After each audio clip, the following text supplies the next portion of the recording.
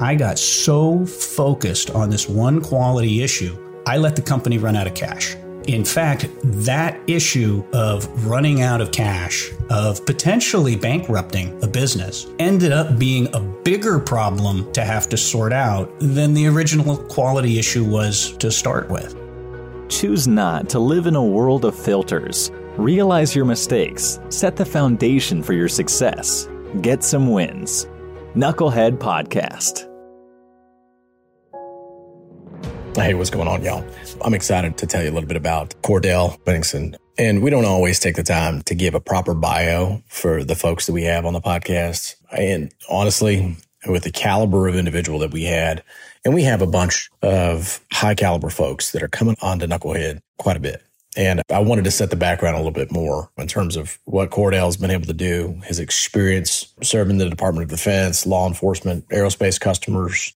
As a CEO for a manufacturing organization, he comes from a background in the private sector of successfully parlaying his experience to have 2 private equity-backed organizations be acquired. And he'll talk a little bit more about that experience whenever we get into the podcast here. But anyway, graduate of California at Berkeley with a Bachelor's of Arts in Political Science, holds a master's degree in business from Harvard Business School. He's completed the Developing a Leading Edge Operations Strategy Executive Program at MIT Sloan School of Business. Just honestly, a Renaissance man of all sorts, living in Asia, Central America, Russia, just all over the place. I'm excited about the opportunity that we had to chat with him today. So with that, I will not delay and let's roll. Let's chat with Cordell Benningson. Buckle up. This is going to be a good one.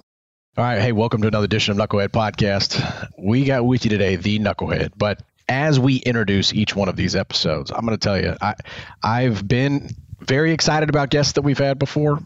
I'm very excited, very, very excited about having Cordell Benningson here with you today for a number of reasons. Let's rewind the clock back just a little bit. So 2018, 2019, we had kicked off recording podcasts. We had a few guests coming on to the show, coming out of a really, quite frankly, it was an awesome event at the Echelon Front Muster 003 in Austin, Texas. I think it was at the tail end of 2017. And I had established some good contacts there.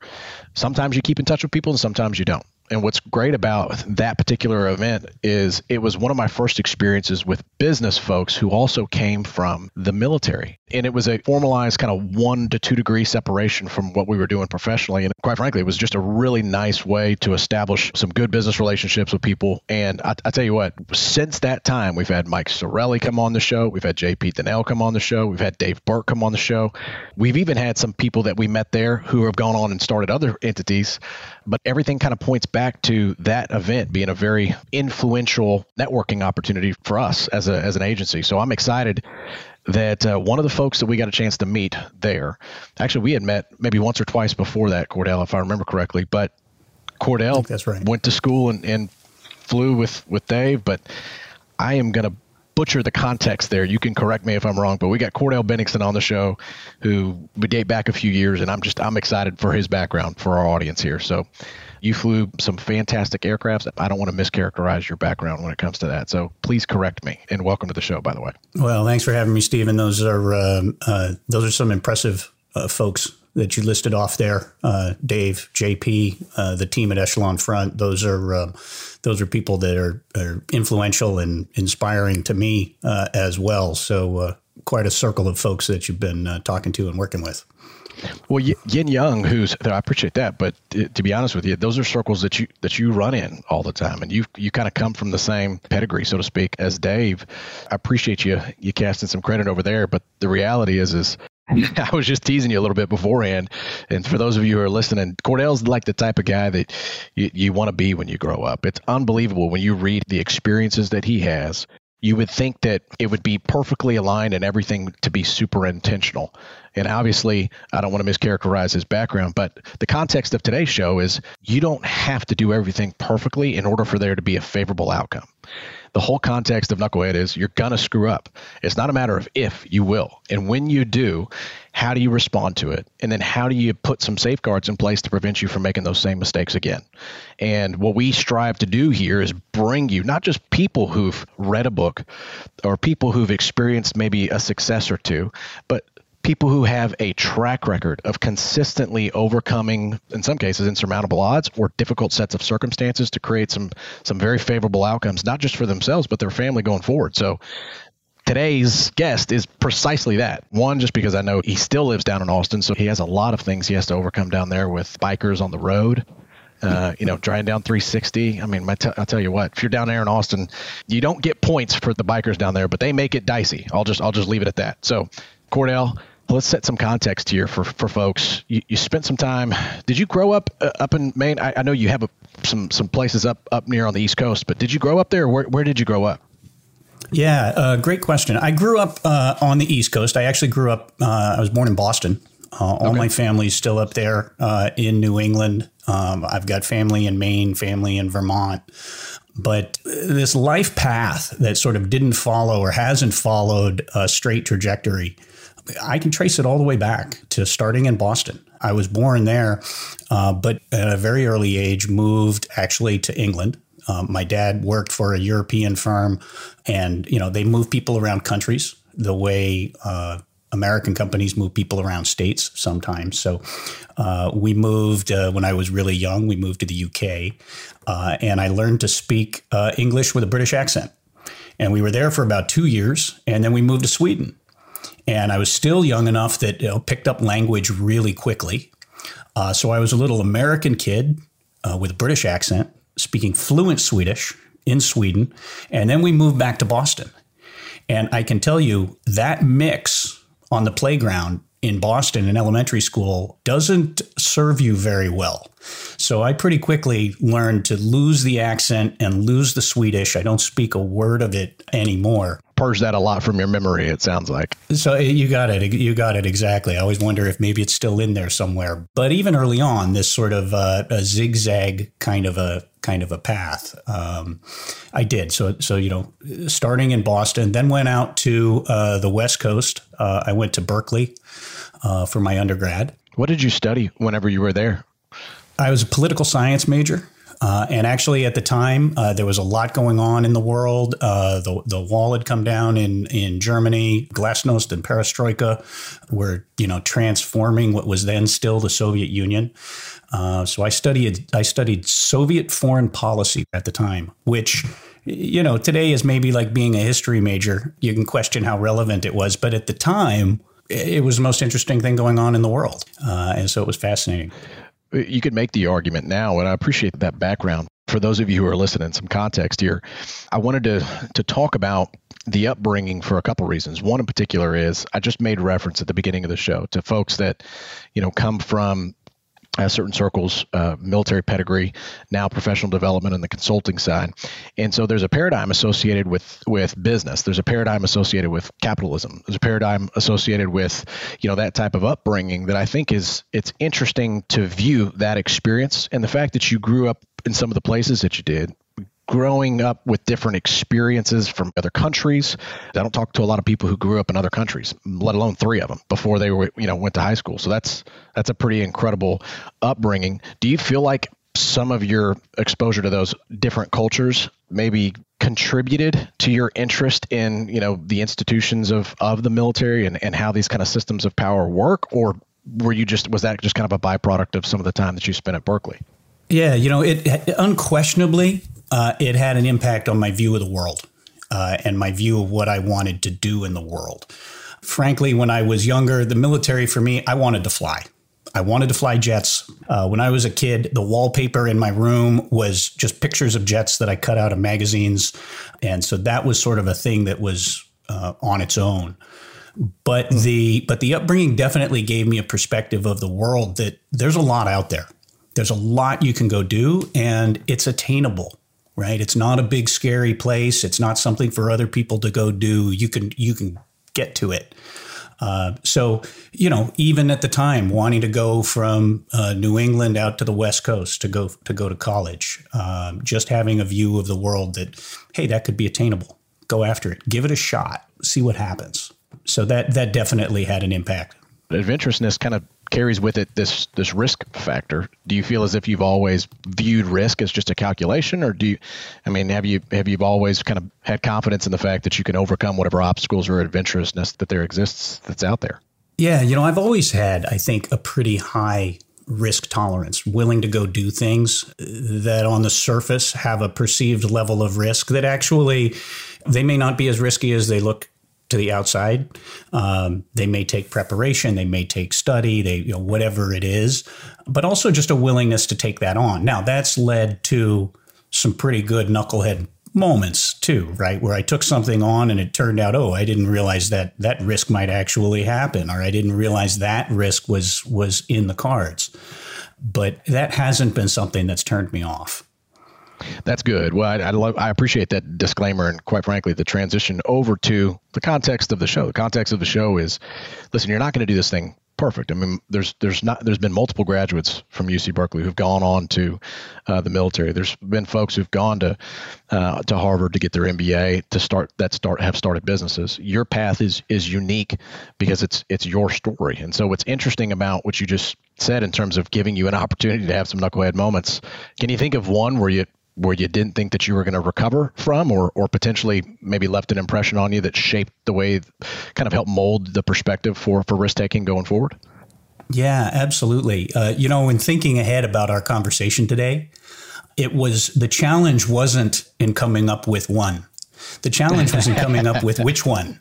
Sure. Because as I think about it, the learning throughout my career and throughout my life, it's a series of mistakes and failures. I mean, you learn from things that go well, without a doubt, but man, you learn a lot from the things that don't go right.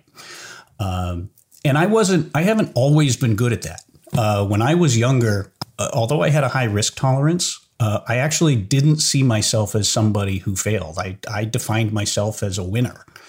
And there was some positives to that. It drove a real intensity. It drove a lot of success. I was really fortunate. But we're all going to make mistakes, and we're all going to have failures. And the mindset that I had when I was younger actually made those things harder when they eventually happened. The military, the Marine Corps, started to do a really good job starting to teach me about the real value of learning from our mistakes. And it's one of the reasons I love what you're doing at Knucklehead. This is instilled to us in the military, right? We don't go out on a flight or a mission or any kind of an event without doing a debrief afterwards. And those debriefs are where we talk about the things that went right, but even more importantly, the things that went wrong, because that's how we're going to learn. And that just becomes part of the culture in the military. And it's not as much a part of the culture in the civilian world or in the business world. So I think it's fantastic what you're doing. So as I was thinking about our conversation here today, like I said, it was really a question of not, geez, is there one? It was a question of which ones are the most interesting to talk about. And, there's one that just absolutely comes to mind for me. It's at top of the list. And one of the companies I was running was a manufacturing company. And we ran into a quality issue, a pretty significant quality issue.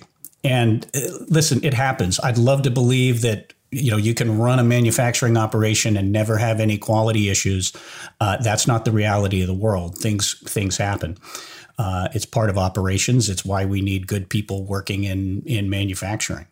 And so it came up, and it was a pretty big deal. And it required a significant amount of my attention, a significant amount of our senior leadership team's attention, and rightfully so. This was important.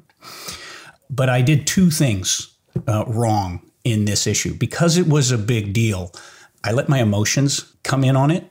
And I let my emotions really become a factor in my decision making. And I over-focused on this one issue. In military aviation, we would call it target fixation. It's where you're losing sight of everything else that's going on in the airplane. You're even losing sight of maybe how close you are to the ground. You're in a bombing run, and you're just fixated on the target. And in aviation, that can be really dangerous. You can fly an airplane right into the ground. Well, I kind of did that. In this situation, I got so focused on this one quality issue, I let the company run out of cash. In fact, that issue of running out of cash, of potentially bankrupting a business, ended up being a bigger problem to have to sort out than the original quality issue was to start with. It took a long time to work ourselves out of that. It took a real team effort to make it happen. But there was some really, really powerful lessons learned in that. One is just really emphasizing the importance of, you're in a leadership role. It doesn't matter how big the issue is. You have got to be able to keep your emotions in check. You've got to be able to step back from the situation and maintain some perspective on what's going on, because you've got other things you have to be thinking about. And then at a more tactical level, had I had cash management processes, cash management practices in place in the business before this had happened, we never would have gotten to that point. We would have had systems to make sure that it didn't happen. We would have had, alerts to tell us, hey, you're getting a little dangerously low here. You need to shift your attention over to what it is. So that today is a much more deliberate and prioritized focus for me when I'm running a business, is absolutely making sure that we've got those kinds of practices and processes in place.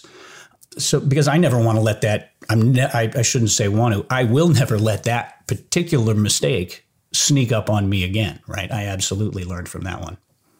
That's an incredible story for those of you who are listening, and just, if you could go with me there for a second as a listener, think about the gut reaction and the emotions. The reference that you used is letting your emotions get the best of you. You can imagine how, sitting in a room, how that must feel, looking at your leadership in the eyes, making essentially the changes necessary in order to address the quality control issue or the manufacturing scenario that you just described. Can you remember essentially looking at your leadership and having those conversations with them as this became it became more apparent to you that the cash management issue was a larger issue than the quality control? How did you change the way you communicated those leadership challenges now that you've involved some of the executive folks? Yeah, great question. First off was having to make sure that the whole leadership understood what the top priority issue was we were dealing with. We had all been focused on this quality issue for a long period of time. And so everybody had this sort of target fixation on that idea. And I had to shift everyone's attention over to this other issue. So I had to make sure that my communication was clear and concise about what was going on. You can't expect people to make good decisions if they don't have the information. Right? So I've got to share this information with everybody, and I've got to put it into a context that makes sure we've got everybody aligned. Also have to realize, or I had to realize, that this information has the potential of being scary. Right? You're in a leadership position in a business, and your boss just told you that, hey, you're running out of cash, right? That can be a scary place to be in. So part of the communication has to be not only where are we at and what's the issue, but making sure that people understand, hey, there's a vision and there's a strategy for how we're going to manage through this. Is it going to be easy? No. But do we have a plan for doing it? Absolutely. And what's it going to look like on the other side of that when we get through this? And how are we going to recover from it, and why are we going to be better because of it? Sharing all of that up front to make sure that we had alignment, not only on tactically dealing with the issue, but emotionally and psychologically dealing with it the right way, so that we didn't end up fixated, sort of a target fixation on that new issue, and then something else is going to go wrong over on the side. So we had to be learning from it and setting that vision for the future. Absolutely. It's fascinating to hear the dynamics of how that decision was made, and quite frankly, how the resolution was materialized. It sounds like it was a very valuable lesson. Cordell, we've had a gentleman on the podcast before. His name's Yan Young. He runs a kind of a capital management organization out there in Austin, and the context of how we met was through a startup. He had started a fast casual sushi business. He was actually on Shark Tank. He's come on the show before. He's a fantastic individual. It's fascinating hearing him talk about the differences between startups and mature organizations. And so much with today's worker, there's systems and processes that mature organizations may have that may not necessarily make sense because they lack the context as to why. And that's what kept on coming in my mind as you're going through your story. As the organization grew, I mean, was there a clear difference in terms of how you communicated some of the business processes and strategies that and why they were there for your new employees and as your company continued to grow? Yeah, absolutely. In fact, one of these, we talked at the very beginning about how my career doesn't necessarily make sense as you look at it. It's not a path that I ever would have mapped out from the beginning. And one of those things that doesn't make sense is my career is really counterflow to what most people do. Each company that I've gone to, each organization that I've been with has been smaller than the last. Most people's careers are actually trying to work in the other direction. The thing that I found so fun about going from this larger to smaller, I mean, starting out with, huge organizations like the Marine Corps, BAE Systems and Dell, down to, these very small local manufacturing companies, is getting to bring the lessons learned, the best practices from something larger to something smaller. I mean, that's part of the fun, is getting to be in that role of not only player coach, which we hear people talk a lot about, but really player coach teacher. Because as you go into smaller, as I've moved into smaller and smaller companies, there are concepts and practices that people just haven't had the chance to be exposed to. It's not that they're not capable of it. It's not that they're not smart enough for it. Absolutely. I mean, amazing people. Some of these, folks haven't been in a position to be able to be exposed to them. And so it's a lot of fun to bring those things from larger organizations to smaller. But I definitely had to learn it's not enough to just say, hey, I want you to go implement lean manufacturing practices. Hey, I want you to go cut costs. I want you to grow the top line. We actually have to talk about, okay, what does that really mean? We actually have to teach how to do that, and we have to teach it down through the organization. Absolutely. What comes to mind is a phrase, kind of cater to the lowest common denominator, in terms of how you're, at least from a communication standpoint. And, the Marine Corps, as an enlisted guy myself, there's raw material. When I say raw material, I'm talking about 18, 19-year-olds who are very, very young, wet behind the ears. And if you look at it like a team, like a football team, for instance, you've got first string, second string, third string. You've got different people, and trying to put a first team responsibility on somebody who's not necessarily experienced, you can do a lot of damage in some cases by overwhelming them. So it's interesting to hear you describe, taking what's worked for a much larger organization and putting it down at a smaller organization and having the success that you've had, which is incredible. A buddy of mine, Mike Stedman, he's out in New Jersey. He talks about startup incubators, but in the context of working with teenagers at a boxing gym to helping them understand business.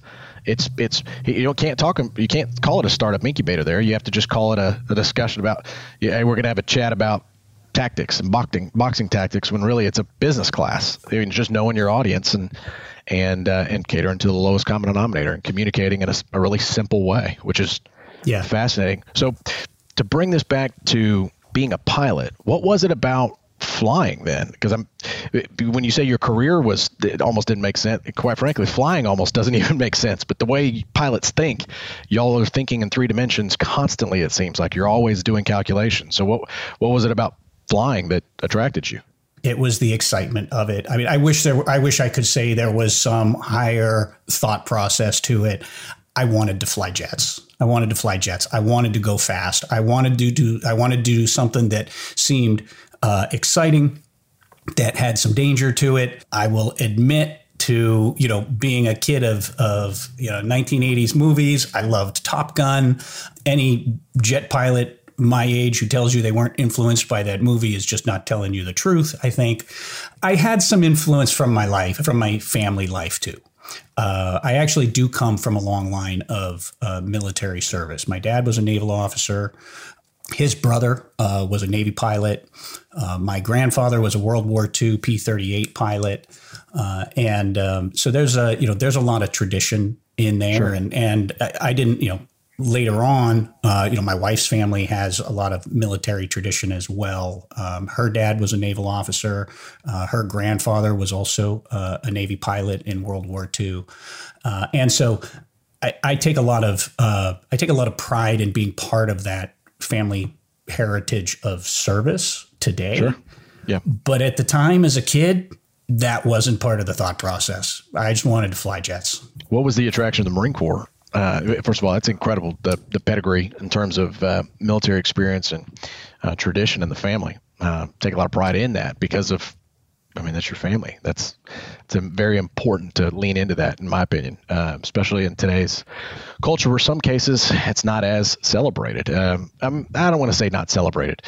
It's not as appreciated in the same way. There's a lot of attacks in terms of some of the foundations that have come up recently, at least or in my generation. There seems to be a hyper focus in some cases on what's wrong with things as opposed to celebrating what's good about it. Yeah, I think in general, most in the country really do appreciate those who serve, which I think is fantastic. I think more and more people are disconnected from it. There's a smaller and smaller percentage of people who serve, smaller number of family members, things along those lines that do.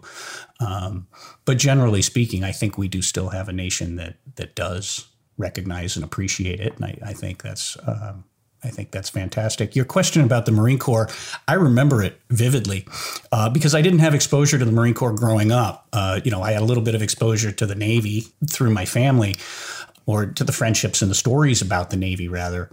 But I started out in Naval ROTC my freshman year at Berkeley. I still wanted to fly, wanted to go, want to be a naval aviator. Can I ask when that was, just for those who are listening as opposed to watching some of this? Yeah, so this would have been 1989. 89, okay. So 89. Right around the Desert Storm timeframe. Exactly. So I joined ROTC. I was a naval midshipman in the ROTC unit. And I started to notice there was a group of individuals who were always a little bit off to the side. Anywhere we went, they got there a little bit early. It seemed to me their uniforms were a little bit sharper. They ran a little bit faster. Everything they did seemed to sort of be in another gear. And they were part of this Navy unit, this midshipman, ROTC unit, but they were definitely doing something that was different. And they were holding themselves to a standard that I could tell was somehow different. And that was attractive to me. And so I started asking about, hey, what is that? Who are those guys? And those were the guys who were going into the Marine Corps. They were Marine option naval midshipmen. So before I really knew much about the Marine Corps or the Marine Corps' mission or anything along those lines, I was drawn to this idea that there's different levels of intensity.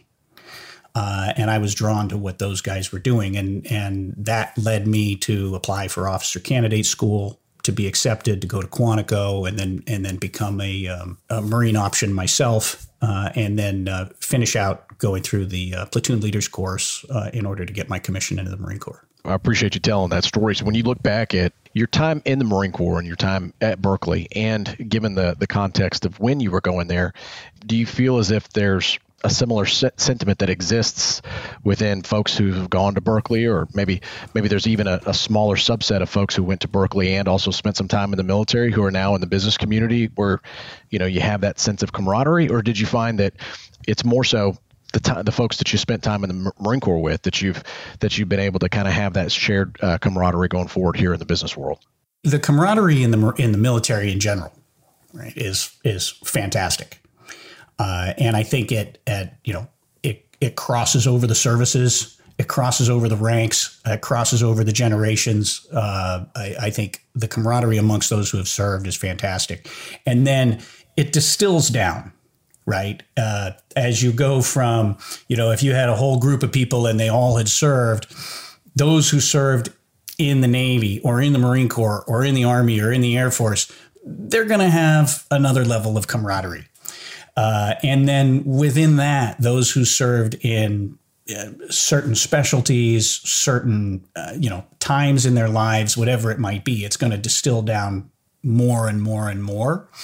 So there's absolutely a camaraderie that crosses over everything. And you can see it. I can see it in the business world. I mean, I've worked with people who have been, who are veterans. Some have been Marines, some have not been Marines, and there's definitely a camaraderie that exists there. There's a shared experience. There's a shared background.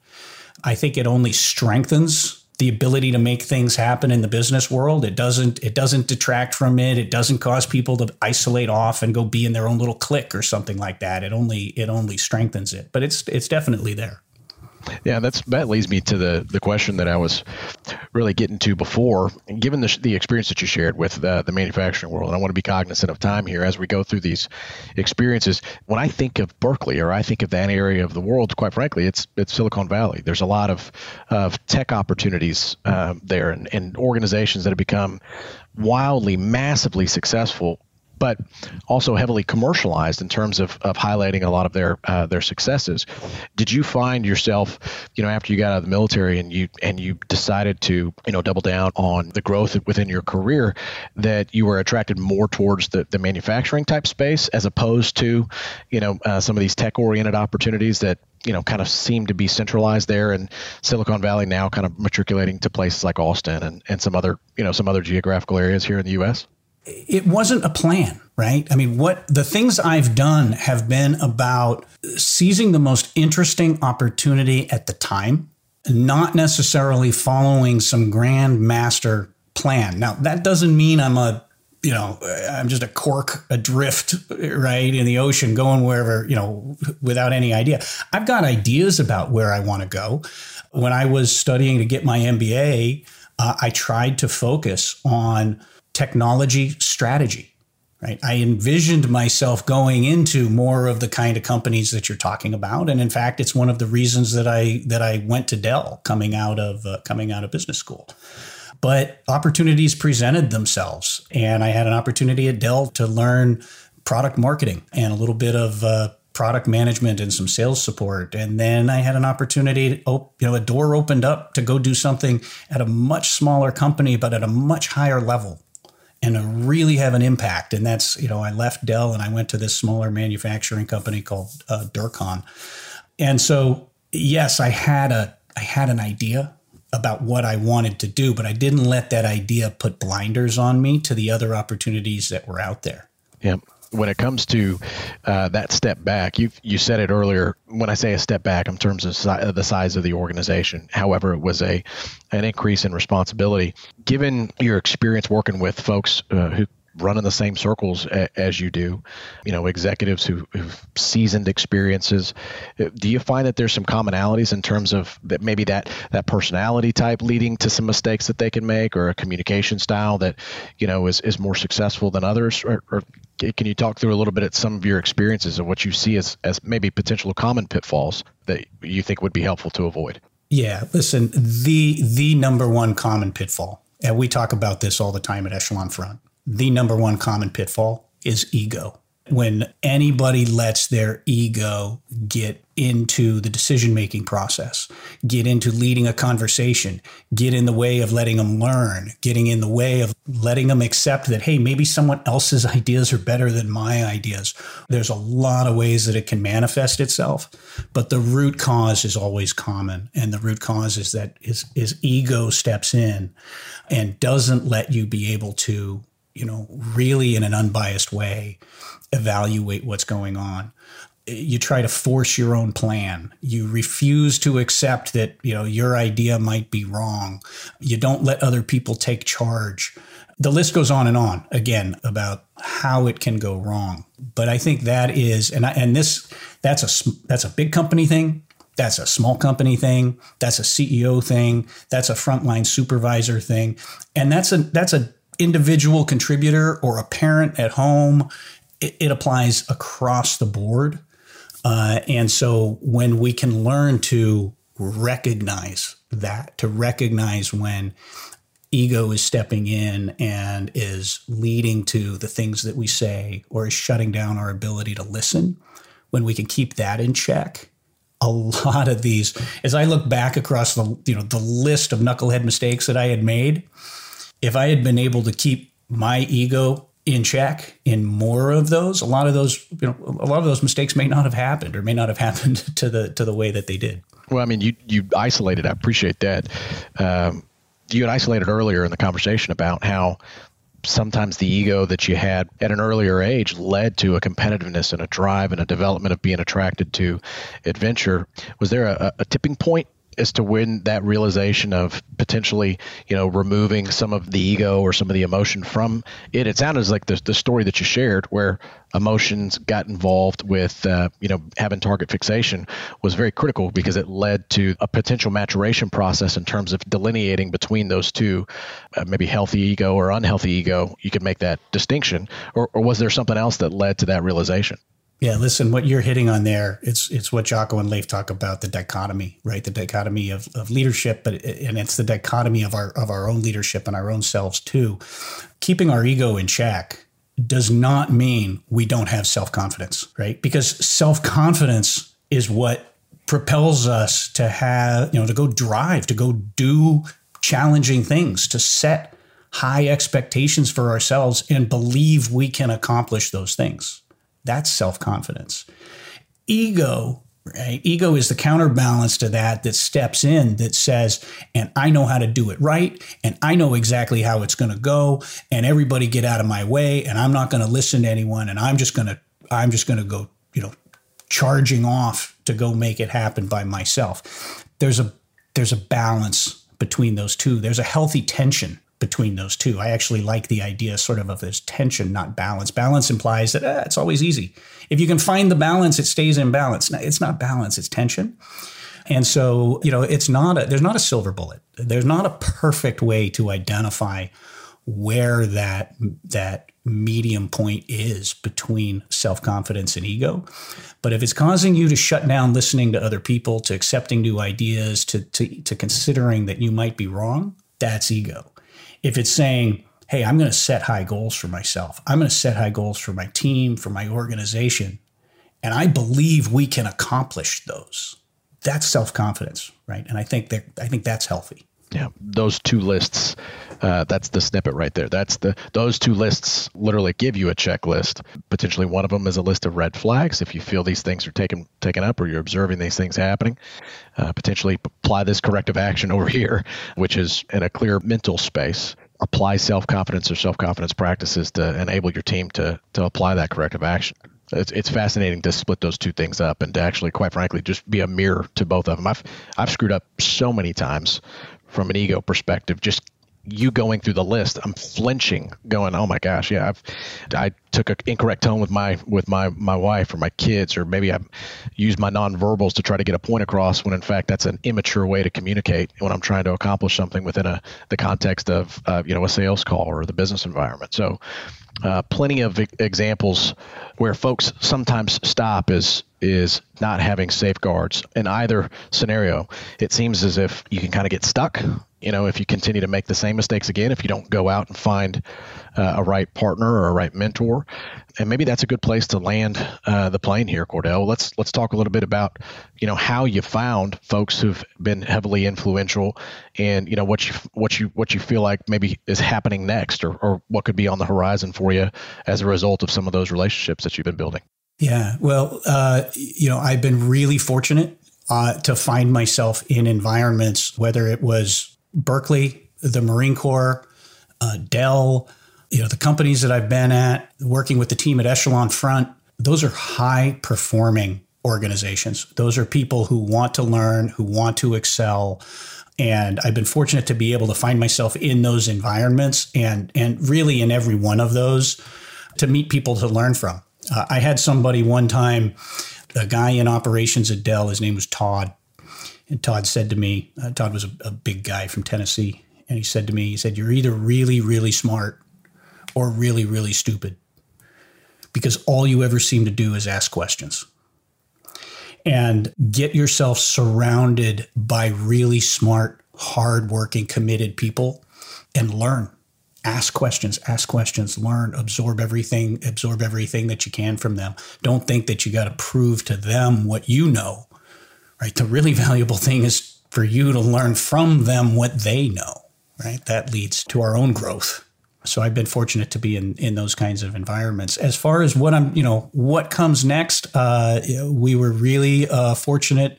The last company I was running out in Colorado, a company called Capco, really impressive prime contractor to the Department of Defense. That business was acquired over the summer. And it was time for me to hand the leadership reins over to somebody else, which is actually, that's a real joy to be able to do. It's a real pleasure to be able to let someone else take that role and to know that, hey, it's time for them to put their fingerprint on this organization and set the strategy and set the vision. That's actually a really rewarding thing to be able to do in your own career. But handed that off to a member of my team. Now I'm in another one of those exploration periods. And I'd be lying if I said I didn't have a vision, right? I think I know where I would like it to head. But if history is any teacher to me, and I look back at the times in my life where I've had these moments of, transition, it's probably not going to unfold the way that I think it's going to unfold. Some interesting opportunity is going to come at me, from the right flank that I'm not expecting. I'm going to say that looks really challenging. That looks really fun. I don't know where it leads, but I'm going to go try that out. That's awesome to have that attitude. I mean, congratulations to you, by the way, you and your team, and a credit to obviously the decisions. Being able to apply what it is that you've learned to be able to have something to pass off to a member of your team. That's incredible. So congratulations to you. And also for the folks over there at Echelon Front that you're running with. Are you going to be going to musters going forward? Or is that something that, if those of you who are listening who, connected with something that you had to say, would they be able to see you running around in circles over there? Or are you going to those things? Absolutely. Yeah, no matter what next steps I take, staying engaged with Echelon Front, continuing to do the work that I've been able to do with them. I will be at musters, and that team just has such an amazing impact. And the work that they get to do is rewarding. The work that I get to do, the folks that I get to talk with, see them, wrestle with and overcome their own challenges, improve their own leadership. That is so rewarding. I will absolutely be, connected, stay connected and be working with them going forward. Very cool. Very cool. Well, Cordell, I appreciate you taking the time today. Covered a lot of opportunities to screw up. I think the way that you described it was there was opportunities that you had put yourself in from the adventurous spirit that led to an opportunity to create knucklehead moments. I appreciate your candor and your willingness to share some of those with your audience. And I'm sure that there's plenty more that we didn't even get a chance to go to. My encouragement to those of you who are listening would be reach out, touch base with them. He just told you a couple different ways you could cross paths with them potentially going forward. If you're in the military, you happen to be a pilot, similar set of circumstances what Cordell talked about, my encouragement to you is to reach out and touch base. What is the best way for folks to get in touch with you, Cordell? Yeah, sure. Listen, like probably everybody these days, I've got a whole bunch of email addresses, but the easiest one to reach me at is just my first name, last name, CordellBennigsen@gmail.com. There you go. All right. Well, the price of admission is get in touch either with Knucklehead or with Cordell himself. Echelon Front's a great way that you get to see him press the flesh, say hey, develop a friendship, a relationship. Cordell, anything else that you want to leave these folks with before we jam? No, Stephen, I appreciate it. Hey, this is a lot of fun. Thanks for having me. Yeah, absolutely. Well, for those of you who like listening to Knucklehead, new episodes coming at you every Tuesday. Cordell, we appreciate you taking the time. So with that, remember, don't be a beta about the process. You're going to get smacked around just a bit. It's going to help you learn the lessons that you need to get to where it is that you want to go. You do that iteratively by getting some wins is what we call about. That'll develop the inertia and the momentum that you're looking for. And we appreciate you, Cordell, taking the time. So with that, we'll see you guys. Have a good rest of the day. Take care.